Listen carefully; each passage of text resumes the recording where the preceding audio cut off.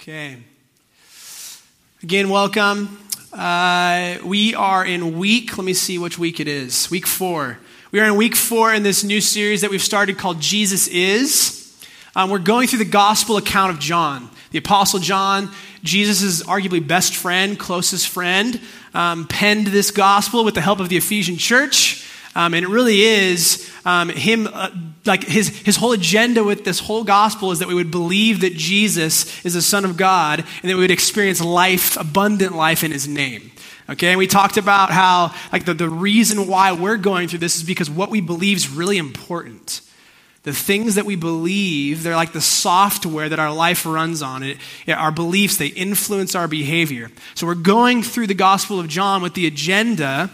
The reason the series is called Jesus Is because we want to know Jesus is what? And each week we're talking about different aspects, different things, different beautiful characteristics of Jesus, the Son of God. This morning we're going to be talking about Jesus as the Messiah. Okay? So, for the sake of time, I'm just going to jump in this morning. So go ahead and grab your Bibles. We're going to be in John chapter 1. John chapter 1. And I'm going to pray for us before we read the scriptures, okay? Will you join me? Father in heaven, thank you for the scriptures. Thank you for speaking to us. Thank you for your love and your grace, Jesus. Spirit, thank you that you are with us and you help us see the love of God in Jesus. And my prayer this morning for each of us, as we were talking about this morning, is that we wouldn't be people who remain kind of stuck in sin or brokenness or fear, but that we would be free men and women to enjoy you, obey you, and operate like you, Jesus. So would you put the words in my mouth? Would you take any words you don't want said out of my mouth? I want to honor my brothers and sisters in this room, God, so please speak to us, Holy Spirit. Encourage us, challenge us, and more than anything, help us to see Jesus more clearly. I love you, God. Amen. Okay, so John chapter 1. I'm going to read verses 35 through 42. Okay, I'm in the ESV translation. If you're not in the ESV, it'll probably be easier. The words will be up there for you. You can follow along that way, okay? Here we go. Verse 35. Some of this will sound familiar from last week. The next day, again, John, that's John the Baptist, was standing with two of his disciples. Okay, so picture this, John the Baptist with two of his disciples, and he looked at Jesus walking by and he said, "Behold the Lamb of God." Do you remember last week we talked about Jesus as the Lamb of God? You can catch up with that on the podcast if you like. There's a lot more depth, but basically what he's saying is that Jesus is the sacrificial lamb for the sins of the world, for God's people, okay? So John the Baptist chilling with two of his disciples. Jesus walks by and again he says, "Behold the Lamb of God," verse 37. The two disciples heard him say this and they followed Jesus. Jesus turned and saw them following and said to them, "What are you seeking?" And they said to him, "Rabbi," which means teacher, "where are you staying?" And he said to them, "Come and you will see." So they came and saw where he was staying, and they stayed with him that day, for it was about the 10th hour. The 10th hour quickly would have been about 4 p.m. If you ever read in the scriptures where it says like the 10th hour or the 6th hour or the 5th hour or whatever, what they're talking about, the way they would keep time, is it would be from like 6 a.m. and then you would just count the hours from 6 a.m. So the 10th hour from 6 a.m. would be 4 p.m. Okay, so that's what they're saying here. Verse 40. One of the two who heard John speak, remember they're chilling with Jesus, they're following him. He says, "Come and see where he's staying." He brings them with him. Verse 40, one of the two disciples who heard John speak, again, John the Baptist, heard John the Baptist speak and followed Jesus was Andrew, Simon Peter's brother. Verse 41. He first found his own brother Simon and said to him, "We have found the Messiah," which means Christ. He brought him to Jesus. And Jesus looked at him and said, "You are Simon, the son of John. You shall be called Cephas," which means Peter.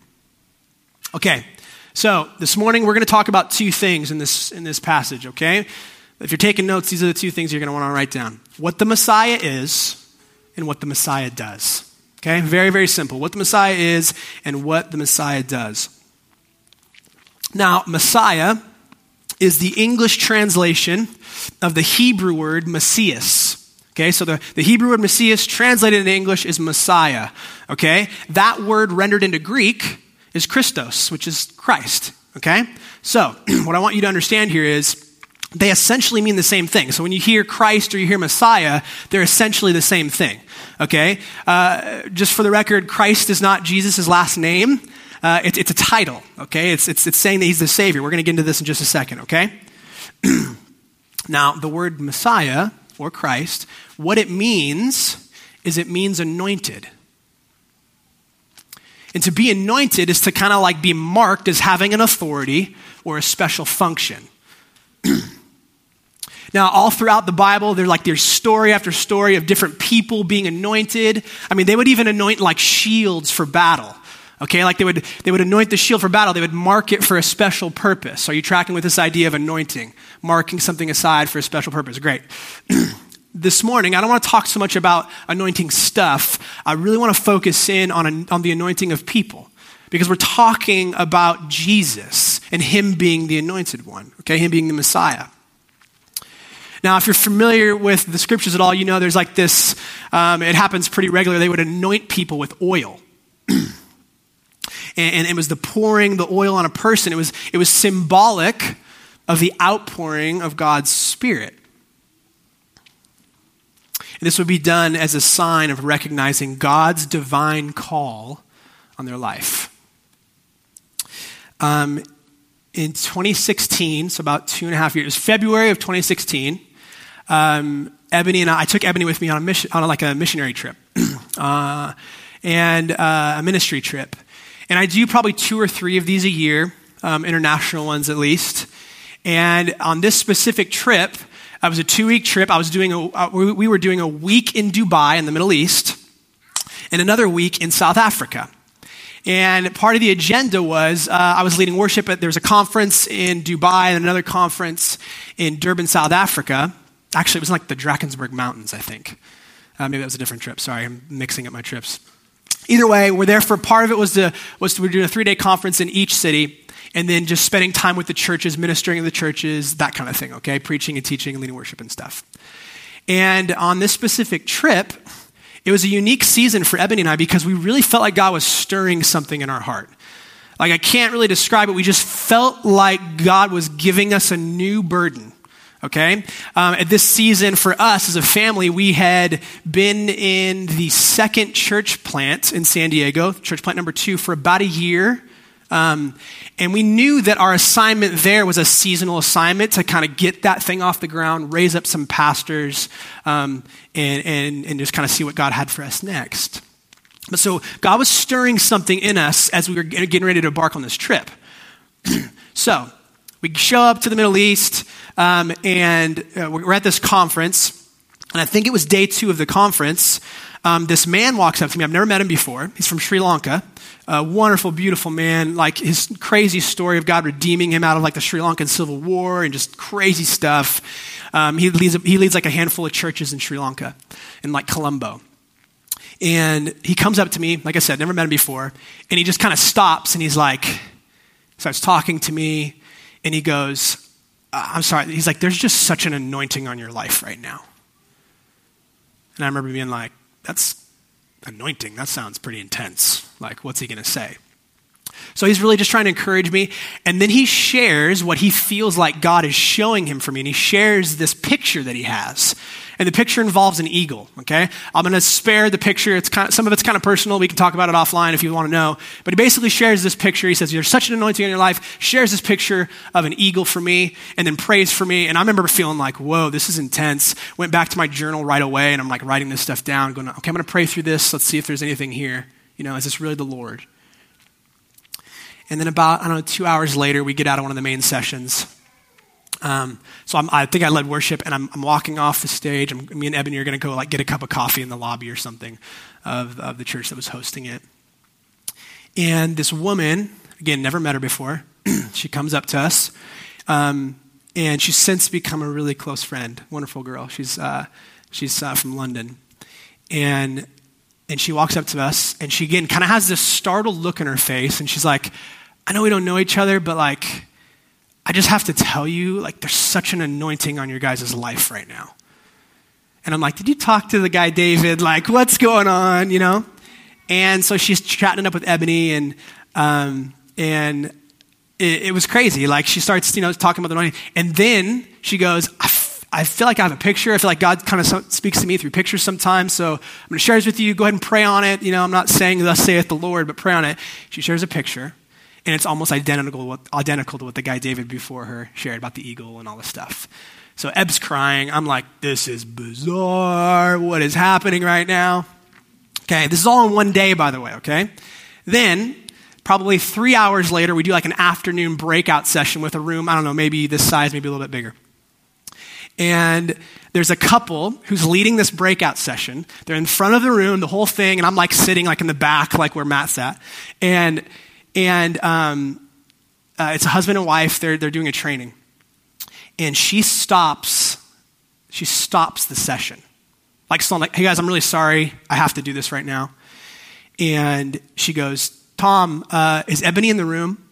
And I was like, actually, I think she's downstairs at another session. There was a team that was with us, like Chad and Melissa were there, Colton and Mark were there, some other people were there. It was a great time. But either way, she was downstairs with some of them at another session. I'm like, sorry, like Ebs, I can get her if you want me to get her. Like I'm thinking something's going on. She's like, okay, this is being recorded, right? And they're like, yeah. She's like, okay, I'm sorry guys, I have to do this. And she goes, Tom, there's such an anointing on your life right now. And at this point, I'm like, okay, are you guys collaborating on this? Because this is getting ridiculous, okay? She stops the session. She says that. She has other stuff for Ebony. It was intense, okay? So that night, I'm writing all this stuff down. I'm like, okay, I'm going to pray through all this. We get back to our host's home. One of the pastors in one of the local churches in Dubai was hosting us. We get back to the house, and his son had drawn us a picture. Really sweet young boy, probably probably 6 or 7 at the time. And the picture was of an eagle, and it basically was the picture that each of these people had like essentially prophesied over us. It was crazy. It was like, like I said, Ebony and I were sensing that God was preparing our hearts for like a new assignment, right? So we go into this trip kind of like praying through things already, and God spoke through 4 different people. Actually, there's another story I didn't share with you, but for the sake of time, I'll tell you later. But he spoke through 4 different people on the other side of the planet. It was insane. And basically, God was confirming something. He was confirming that, in fact, God was calling us to something new. He was calling us to plant this church. It was clarity. It was confirmation. It was awesome. It was a time of anointing for us, of being marked for a special purpose. Are you tracking with this idea of anointing, right? God was calling us to an important assignment, an important role. Now, here's the thing, friend. Like, you need to know that you have a unique, special calling on your life as well. This isn't limited to, like, pastors and church planners. This is every person created. There's a unique calling on your life. Let me ask you this. Do you know what it is? Like, are you aware? Do you know what your calling is? I'm convinced that most people view calling as like something that you do or like a role. Now, here's the thing. Don't get me wrong. Like, that's part of it, right? Like, what you do is part of it, but it's not the primary calling. What you do is not the primary calling, because God does not primarily call you to a role or a job or even a place. God primarily calls you to people. That's his heart. It's the people that he calls you to. It's the people that he calls you to that informs the role, that informs the assignment, it informs the place. Are you following me with this? Louder if you are. Thank you. Awesome. Okay, so a couple of examples, like my marriage, right? Like I'm called to Ebony. I'm called to her. She's the calling. The role in that calling is a husband. You see this? Think about like my kids, Amelia and Vivian. I'm called to them. They are a calling. The role in that calling is father. Okay, the same thing could be, we talk about the church, right? Like, here's the thing. God didn't primarily call us to Temecula. He didn't. He called me to you. Like, I'm called to you. The calling is you. The role in that calling is pastor, right? So God didn't primarily call me to be a pastor or to be a church planter. No, he called me to you. He called me to precious people. To love you, to serve you, to help you, to care for you. And my role, it ultimately serves my calling. But the role is not the calling. The calling is you. Okay, we can keep going. I mean, really quick on calling. Like, that's one of the main reasons why this church exists.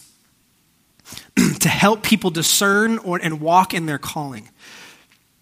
But here's the thing. Like the church, like we're going to preach this all the time. The church is not a business. It's not an event. It's not something you attend. The church is the family of God. It's a people, okay? And one of the reasons that this church, the people, exists is to help people discern and walk in their calling. But here's the thing. For the church to help you, we need to know you. Like it's not going to work unless we know each other, right? So here's the thing. I do want to encourage you. I want to encourage you to take the steps necessary to be known and to know others in the family of God. Okay? If not Restored Church, that's fine. Another church. Okay? If it doesn't have to be here. If you're a Christian, it doesn't have to be here. That's totally cool. But it has to be somewhere. It has to be somewhere. Okay? Because there's a special calling on your life, friends. And that calling is people. Okay, we can keep moving. Back to anointing. So when the Bible speaks of an anointed person, remember that Hebrew word Messias, when the Bible speaks of that, when it uses that word, it usually involved kings. So like, King David, King Saul, King Solomon, other kings of Israel. What God would do is he would anoint them. He would mark them for a special purpose. He anointed them king. Okay? When the Bible speaks about the Messiah, it's referencing the anointed one. Not just another king, but like the king. In fact, the King of Kings. Okay, the ultimate one. And guys, that's what the Jews, that's what they were waiting for. At the time of this writing, they're waiting for this Messiah, the promised Messiah, the anointed one, the King of Kings. So they're looking for this future king, right? And they're looking to this future king ultimately to rescue them politically and to usher in a time of prosperity and a time of blessing. So the Jews, they're oppressed, especially at this time by the Romans and stuff. The Jews, they're anxious for this Messiah to show up because they want him to deliver them from the oppression that they're experiencing from other kingdoms. Real quick, this is kind of a tangent, but I think it's important. God promised to send the Messiah. It didn't happen overnight. You have thousands of years. The Old Testament is full of messianic prophecies. The Messiah is coming. The Messiah is coming. The Savior is coming. The Deliverer is coming. The Anointed One's coming. God promised to send the Messiah, the Christ.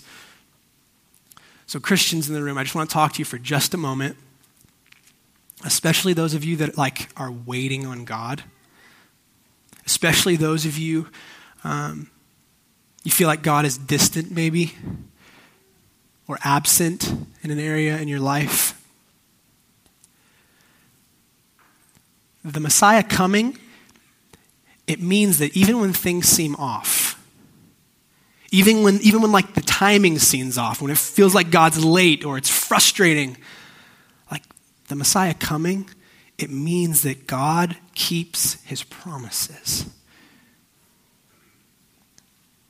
And I felt like this morning, praying over this, I felt like some of you guys need to be reminded of that.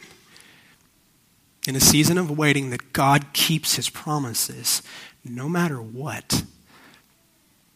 Okay, we can keep going here. So the Jews, right, they're looking to this coming Messiah, this coming king, to essentially be their deliverer, okay, to be their savior, to save them from the oppression of other kingdoms, and to deliver them into a life of prosperity. So they're saving and delivering. You got that? Here's the thing. All people everywhere are looking for the same exact thing. All people are looking for a Messiah. All people are looking for a Savior. All of us in the room at all times, we're looking for a Messiah. We're looking for a Savior to save us from where we are and deliver us to where we want to be. And here's the thing. I honestly believe that the prevailing modern day Messiah, the prevailing modern day Savior that people look to is money, is cash. Like, I haven't been a pastor forever, but I've been a pastor for almost a couple decades now. Well, not a couple decades, over a decade now. The math was way off on that one. Whoa. So here's the thing. I genuinely recognize this pattern with people, okay? And what I witness is people basically saying, like, I'm not content where I'm at. But more money would save me from where I'm at. It would save me from where I'm at and deliver me to where I want to be. That is looking to money as a savior. You see this. Save me from where I'm at, deliver me to where I want to be. That's essentially the same thing as a Messiah. It's essentially the same thing as a savior, right? But here's the thing. It's not just money that we look to. I watch people, and I've struggled with this too, guys. Like, I'm no better than anybody in the room. I watch people do the same thing with a career. A career can save me from being mediocre, and it can deliver me into a life of purpose and meaning. I see it happen with romance all the time, okay? This person or this potential person or a spouse or a new spouse or whatever it is, this person can save me from my loneliness and deliver me to being a desirable person. I mean, the list could go on forever of the things that we look to as a savior, as a Messiah. What is it for you? What's your uniqueness bending, your sinful flesh bending you towards looking to something as a savior? What is it for you? Maybe it's not money. Maybe it's not a career. Maybe it's not romance. What is it for you? Here's what I want you to know. This is really important. Whatever you look to save you will ultimately become your king. Whatever you look to be your Savior, to be your Messiah, will ultimately become your Lord. It becomes the authority in your life. It calls the shots. It controls you. One of the things that's crushing for me is I see this happen with children. And to be honest, I'm guilty of this. I see it happen with kids. A parent, they'll look to their child as their Savior. Like to save them from lacking purpose and deliver them to a life of meaning. Or they'll look to their child for approval. Their heart craves approval. And as long as their child approves of them, as long as their child's not upset with them, as long as their child loves them. And instead of the parent exercising healthy and loving authority over their child, they operate out of fear. They fear their child. Because in their mind, the child being upset with them is like the worst case scenario. So this child, it becomes their savior who can provide them the approval that they seek. And the result is that the child becomes the authority. The child starts calling the shots. The child becomes Lord. I'll give you an example of this. A couple months ago, you guys know, some of you guys know I was gone a couple months ago. I like a ministry trip, right? And I'm on this long flight from LAX to Istanbul. Istanbul's in Turkey. It's right on the border of Europe and Asia. So I'm on this long flight, okay? It's a red eye. Long flights like that they're terrible. There's no fun. Like, you're sitting in this tiny little chair, whatever. But either way, I'm sitting on this flight. Just God, get me there. I'm over this. And 2 rows ahead of me, there's this young boy. Probably maybe 7 years old, okay? And this young boy, he starts demanding candy. It's like classic kid wanting candy, right? So he starts demanding candy. And then his mom is basically there with him, and she's like, apologizing to him. She's like, I'm sorry, I don't have any candy. I'm sorry. And this starts to kind of escalate, and he starts hitting his mom. He starts hitting his mom in the face. Like, it was like, And here's the thing, like my kids have hit me. I'm not about to be that parent that's like, oh, get your kid under control. Like I've been hit in the face by both my kids multiple times, okay? So this is not a like, I'm a better parent, like get your act together thing. But this boy is punching his mom in the face. And then dad comes back from the bathroom. Dad comes back from, I'm assuming he's in the bathroom, but he comes back, right? He wasn't there. And the kid's freaking out. And he, I want candy. And he's screaming. Like, it wasn't like, oh, this is kind of a little tiff. It was like, the whole plane is like, oh, this is really awkward. So dad comes back, and he's trying to get his kid under control. Kid starts hitting dad. Kid starts hitting dad in the face. And not just like the push shove thing in the face, like full on like haymakers Mike Tyson in the face, okay? So this kid is hitting his parents in the face. He's demanding candy. And then you see after this happened, I'm not kidding you, this happened for about good like 5 to 10 minutes straight. Then you see other passengers in the plane like trying to distract the boy. Like some of the nicer moms like, hey sweetie, like do you want to play? And like, because you could tell the parents are just having the hardest time, right? So these other passengers get involved trying to distract the kid. He starts getting violent with them. This kid, it was crazy, okay? So you have mom getting hit, dad getting hit, other passengers getting hit. Here's what I'm thinking in my mind. In my mind, I'm like, this has to be a special needs issue. Like, I'm praying for the boy. I'm like, this has to be a special needs issue. Like I said, this has been happening for 10 minutes now at this point. Flight attendant comes up. She's like trying to calm him down. She's like, hey, does he have special needs? Is there some things that we can do? And the mom goes, oh, no, he doesn't have any special needs. He's totally fine. And I'm like, oh no. Oh no. And here's the thing, right? This goes on for, I'm not exaggerating, a good 25, 30 minutes. Okay? They finally get him under control. I don't know what they did. They got him under control. And then, if you've ever been on a long haul flight, you get to the point where it's time to go to bed. They fed you dinner. They turn off the lights. They pass out blankets, and they expect you to sleep in a tiny little chair like this big. So the lights are out. Everyone's trying to sleep. At this point, it's been a rough flight.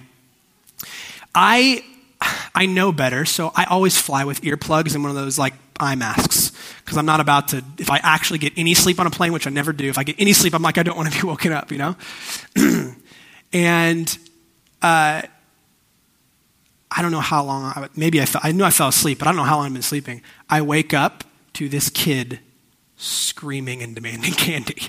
With earplugs in, okay?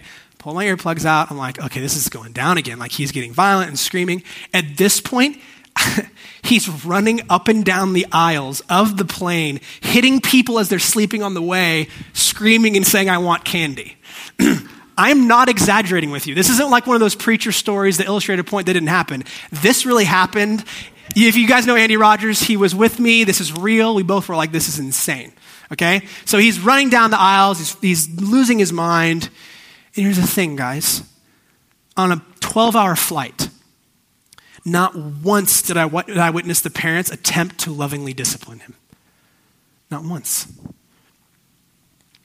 Not once did they give him really any direction.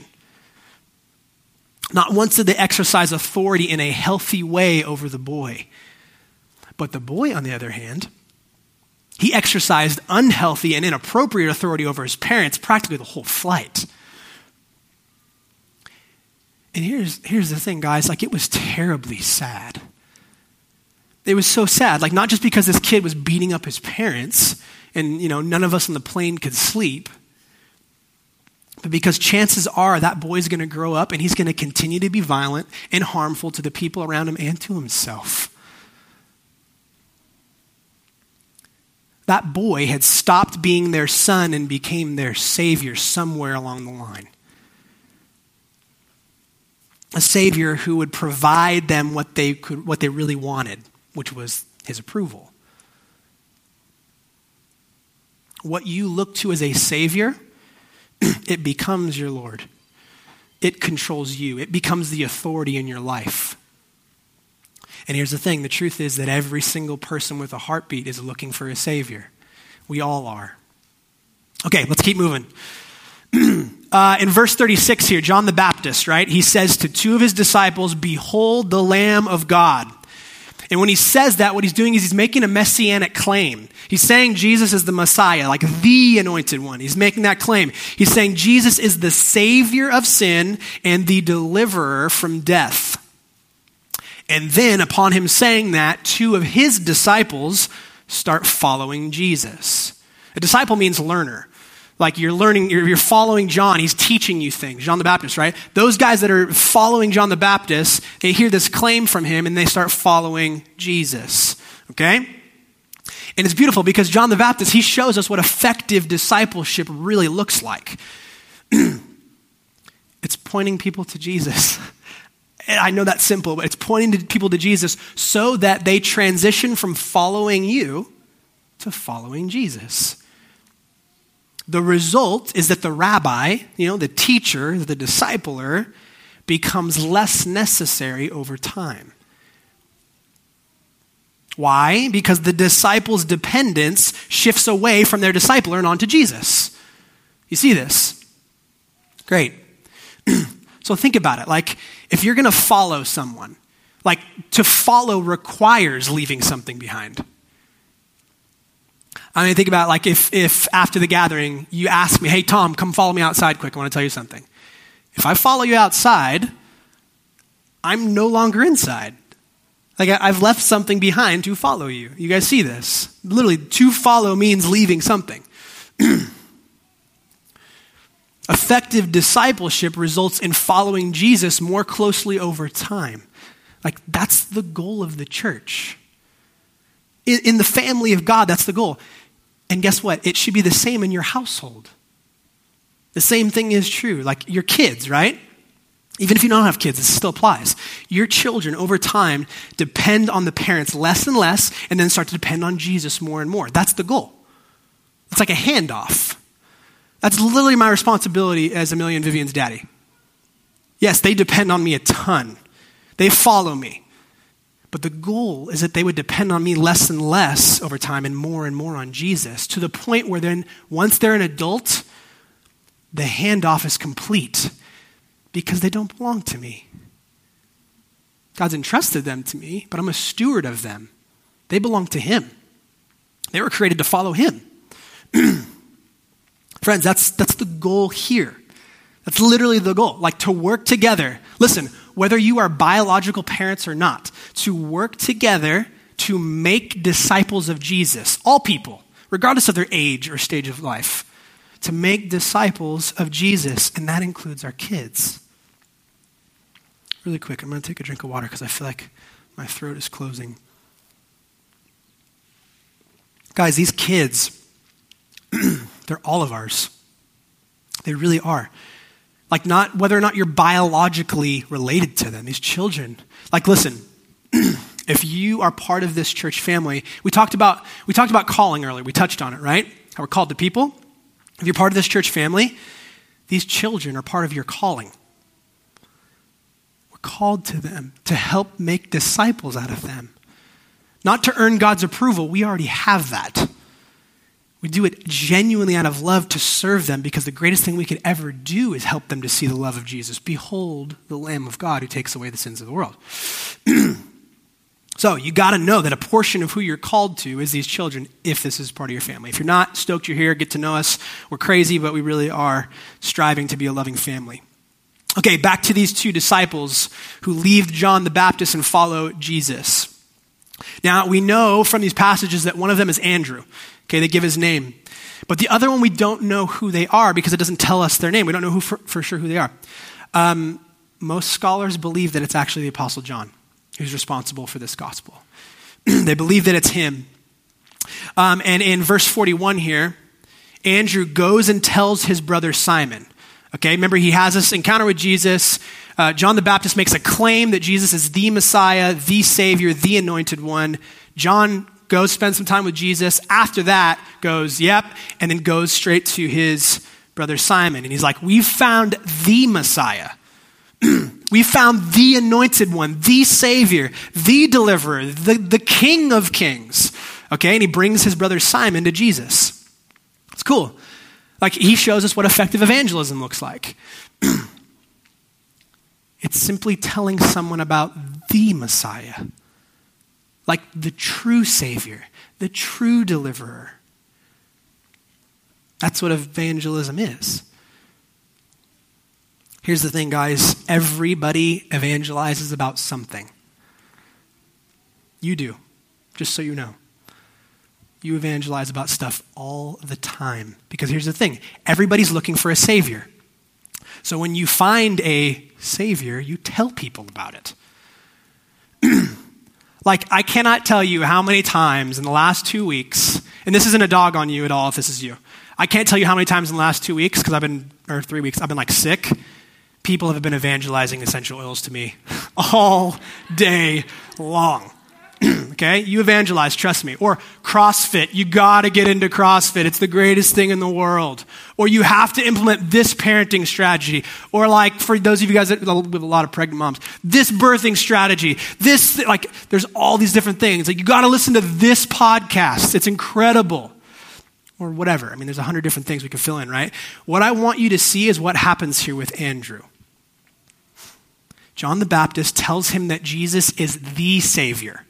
That's evangelism, okay? He's promoting a Savior. Andrew, what does he do? He investigates it. He goes, okay, I'm going to follow Jesus. I'm going to check this out. He investigates it. He meets Jesus. He starts following Jesus, and he concludes, this Jesus is the Messiah. He is the Savior. And then he tells someone he loves about Jesus. It's actually really simple.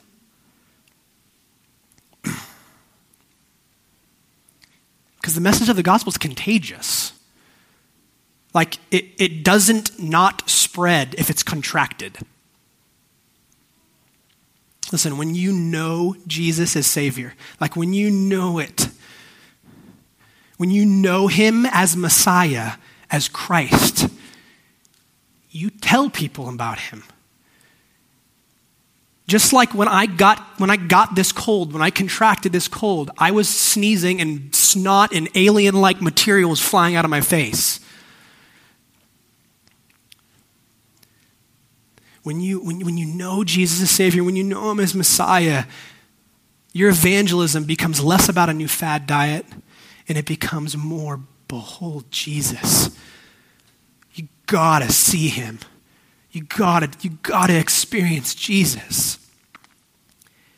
And one of my frustrations as a pastor, and one of the things that I've been guilty of, is too often I see the church trying to enforce things on people around them. Like they're police or something, like trying to enforce morality, trying to enforce religion. Like, stop doing this. Stop doing that. You need to knock that off. That's wrong. And don't give me, like, that needs to happen in the church for sure. For sure. We need to hold each other accountable. Like, the one another's are explicit.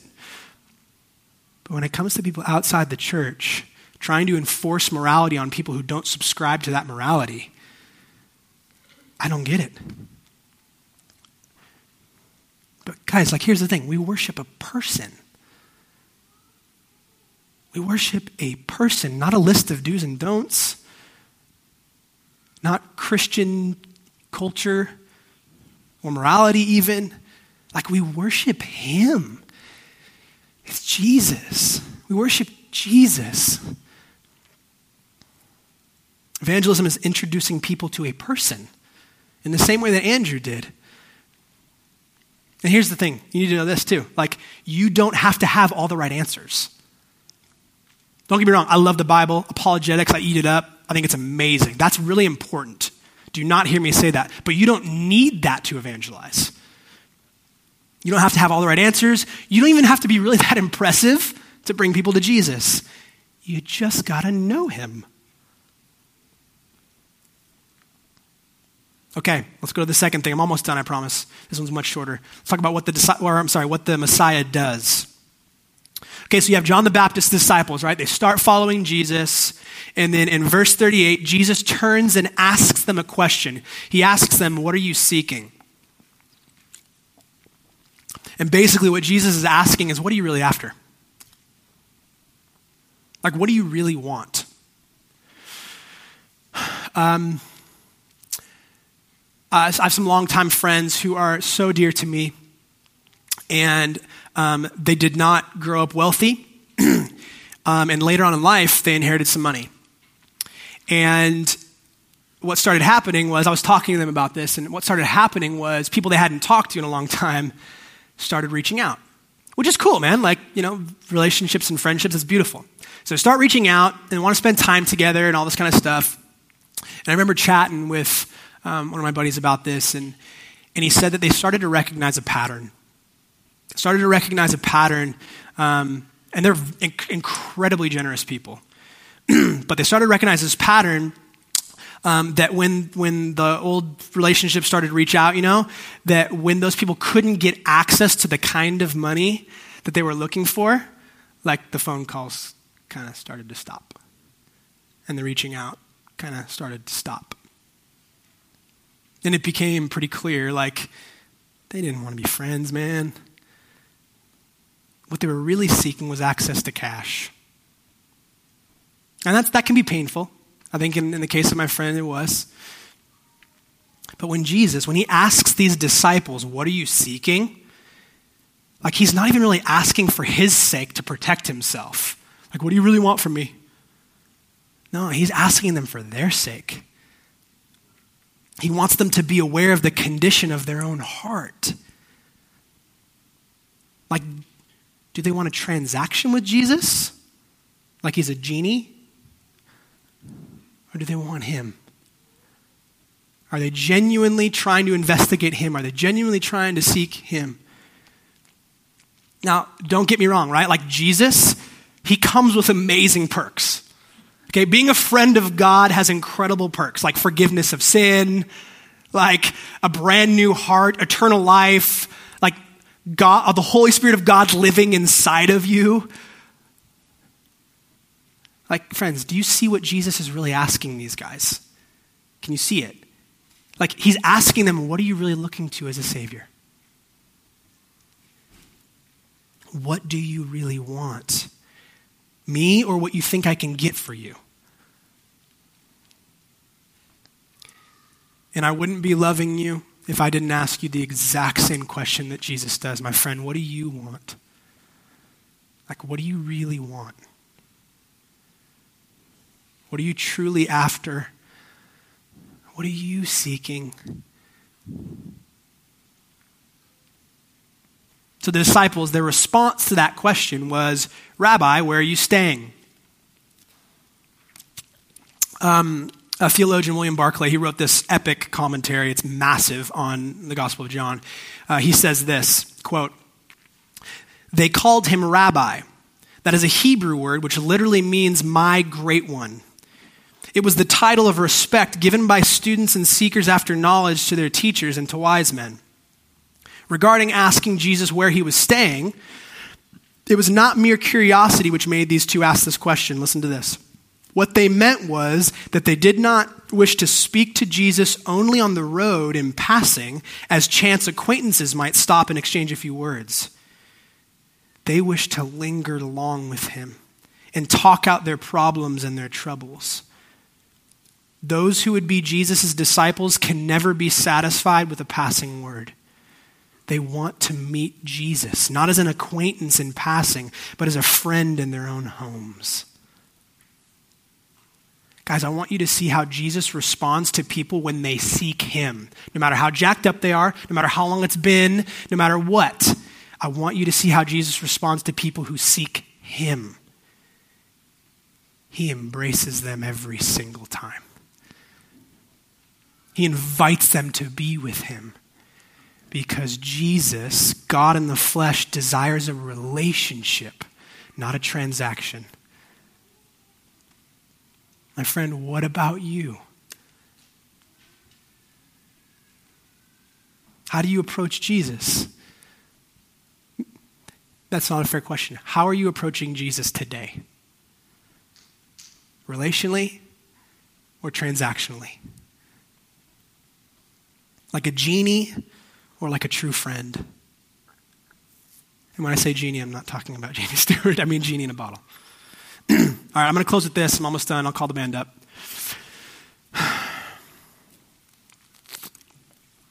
Okay, Look back at verse 42 really quick. I'm almost done, I promise. I know it's getting hot.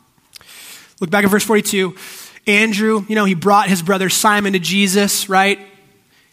Verse 42 says, he brought him to Jesus. Jesus looked at Simon and said, you are Simon, the son of John. Again, a different John, not the Apostle John, not John the Baptist. You are Simon, son of John. You shall be called Cephas, which means Peter. Okay, quickly, I'm going to get into the Greek here. Where it says, you shall be called Cephas, which means Peter. Cephas is Aramaic, okay? Peter is Greek. They both mean the same thing. They both mean rock, okay? Like a foundation, rock. And where it says Jesus looked at him, he's looking at Simon. Where it says looked, the Greek word there is emblepo, okay? And describing emblepo, looked, one scholar says this, quote, it describes a concentrated, intense gaze, the gaze which does not see only the superficial things that lie on the surface, but which reads a person's heart. When Jesus saw Simon, as he was then called, he said to him, your name is Simon, but you're going to be called Cephas, which means rock. Guys, one of the most beautiful things about Jesus is how he looks at us. Like he doesn't just see what we are. He also sees what we were created to become. I think many of you are familiar with Simon's story. Some of you may not be, but Simon's story, he was a simple fisherman, okay? And then he encounters Jesus. And he changes. Simon goes on to become the Apostle Peter.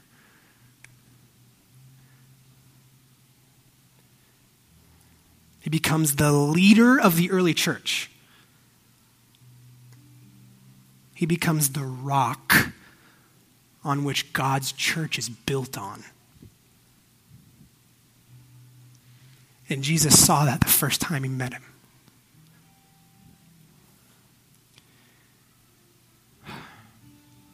In college, I had an art class, and I remember this specific story about the famous artist Michelangelo.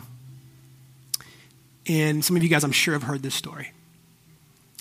When he would work on sculptures, he would take this massive slab of rock, this massive slab of marble, right? And he would start kind of chiseling it and chipping away at it, right? And when he was asked, how he approached his sculptures, what he said was, I'm releasing the person imprisoned in this marble. He saw them in the huge slab of rock, and he released that person imprisoned in that marble. My friend, that is Jesus' agenda with you. When he looks at you, he doesn't just see you the way that you are. He doesn't see you as not enough. He doesn't see you as ugly. He doesn't see you as a disappointment. He sees what's hidden in the marble, man. He sees your potential. He sees the you that you were created to be. Guys, the claim being made in these verses is that Jesus is the Messiah. He's the Christ. He's the Savior. He's the deliverer, the King of Kings. And my friend, this same Jesus desires a relationship with you. But why? Because he loves you and because he's the only Savior who can transform you into the person that you were created to be. He's the only one who can save you from who you are and deliver you into who you were created to be. Do you see this? Guys, he's not like the false saviors we look to: money, career, romance, fill in the blank. Jesus is the only Savior, the only King who actually uses his authority for your benefit. He's the only Savior, the only Lord who lays his life down. Guys, at the cross, Jesus, the Messiah, the anointed one, the King of Kings, sacrifices himself. And what's his agenda? His agenda is to save, to deliver you through a relationship with him.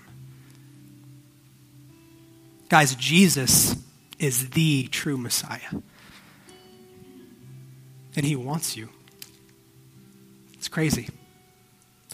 Will you stand if you're able and pray with me?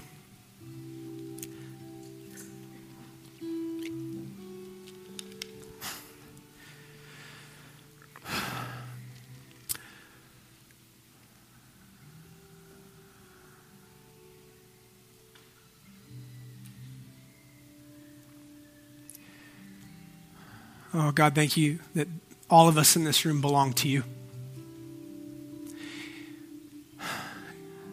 That's comforting. That brings security. And I love that it's not dependent on what we do. Just as my kids, my love for them is not dependent on their behavior. My love for them is dependent on the truth that they're my child. She's my daughter. So I thank you for your daughters and sons in this room. And that no matter what their behavior, no matter how much they resist or do their own thing or look to false saviors, that you're patient and you're loving and your love doesn't waver an inch. So Spirit of God, I pray just right now in this moment that you would show us the things, the areas that we're stuck, the false saviors that we look to, and that we'd actually be able to receive your grace and forgiveness for rejecting you as the Savior. And that grace and that forgiveness that you so readily is so readily available to us because of the cross. I pray that that would provide so much freedom for these men and women. So much freedom. That they wouldn't be lorded over by these false saviors that try to control them. The pursuit of money, the pursuit of romance, the pursuit of fill in the blank. Comfort, control, power. But that we would see you as the king that you are, the king who lays his life down, who uses his authority for our good. I want freedom for my brothers and sisters. I want freedom for me, and we have it in Jesus. So I pray that each one of us in this room would grab a hold of it, that we would actually believe and receive that the cross is for me. Bring freedom, God. We love you. Thank you. In your holy name, Jesus. Amen.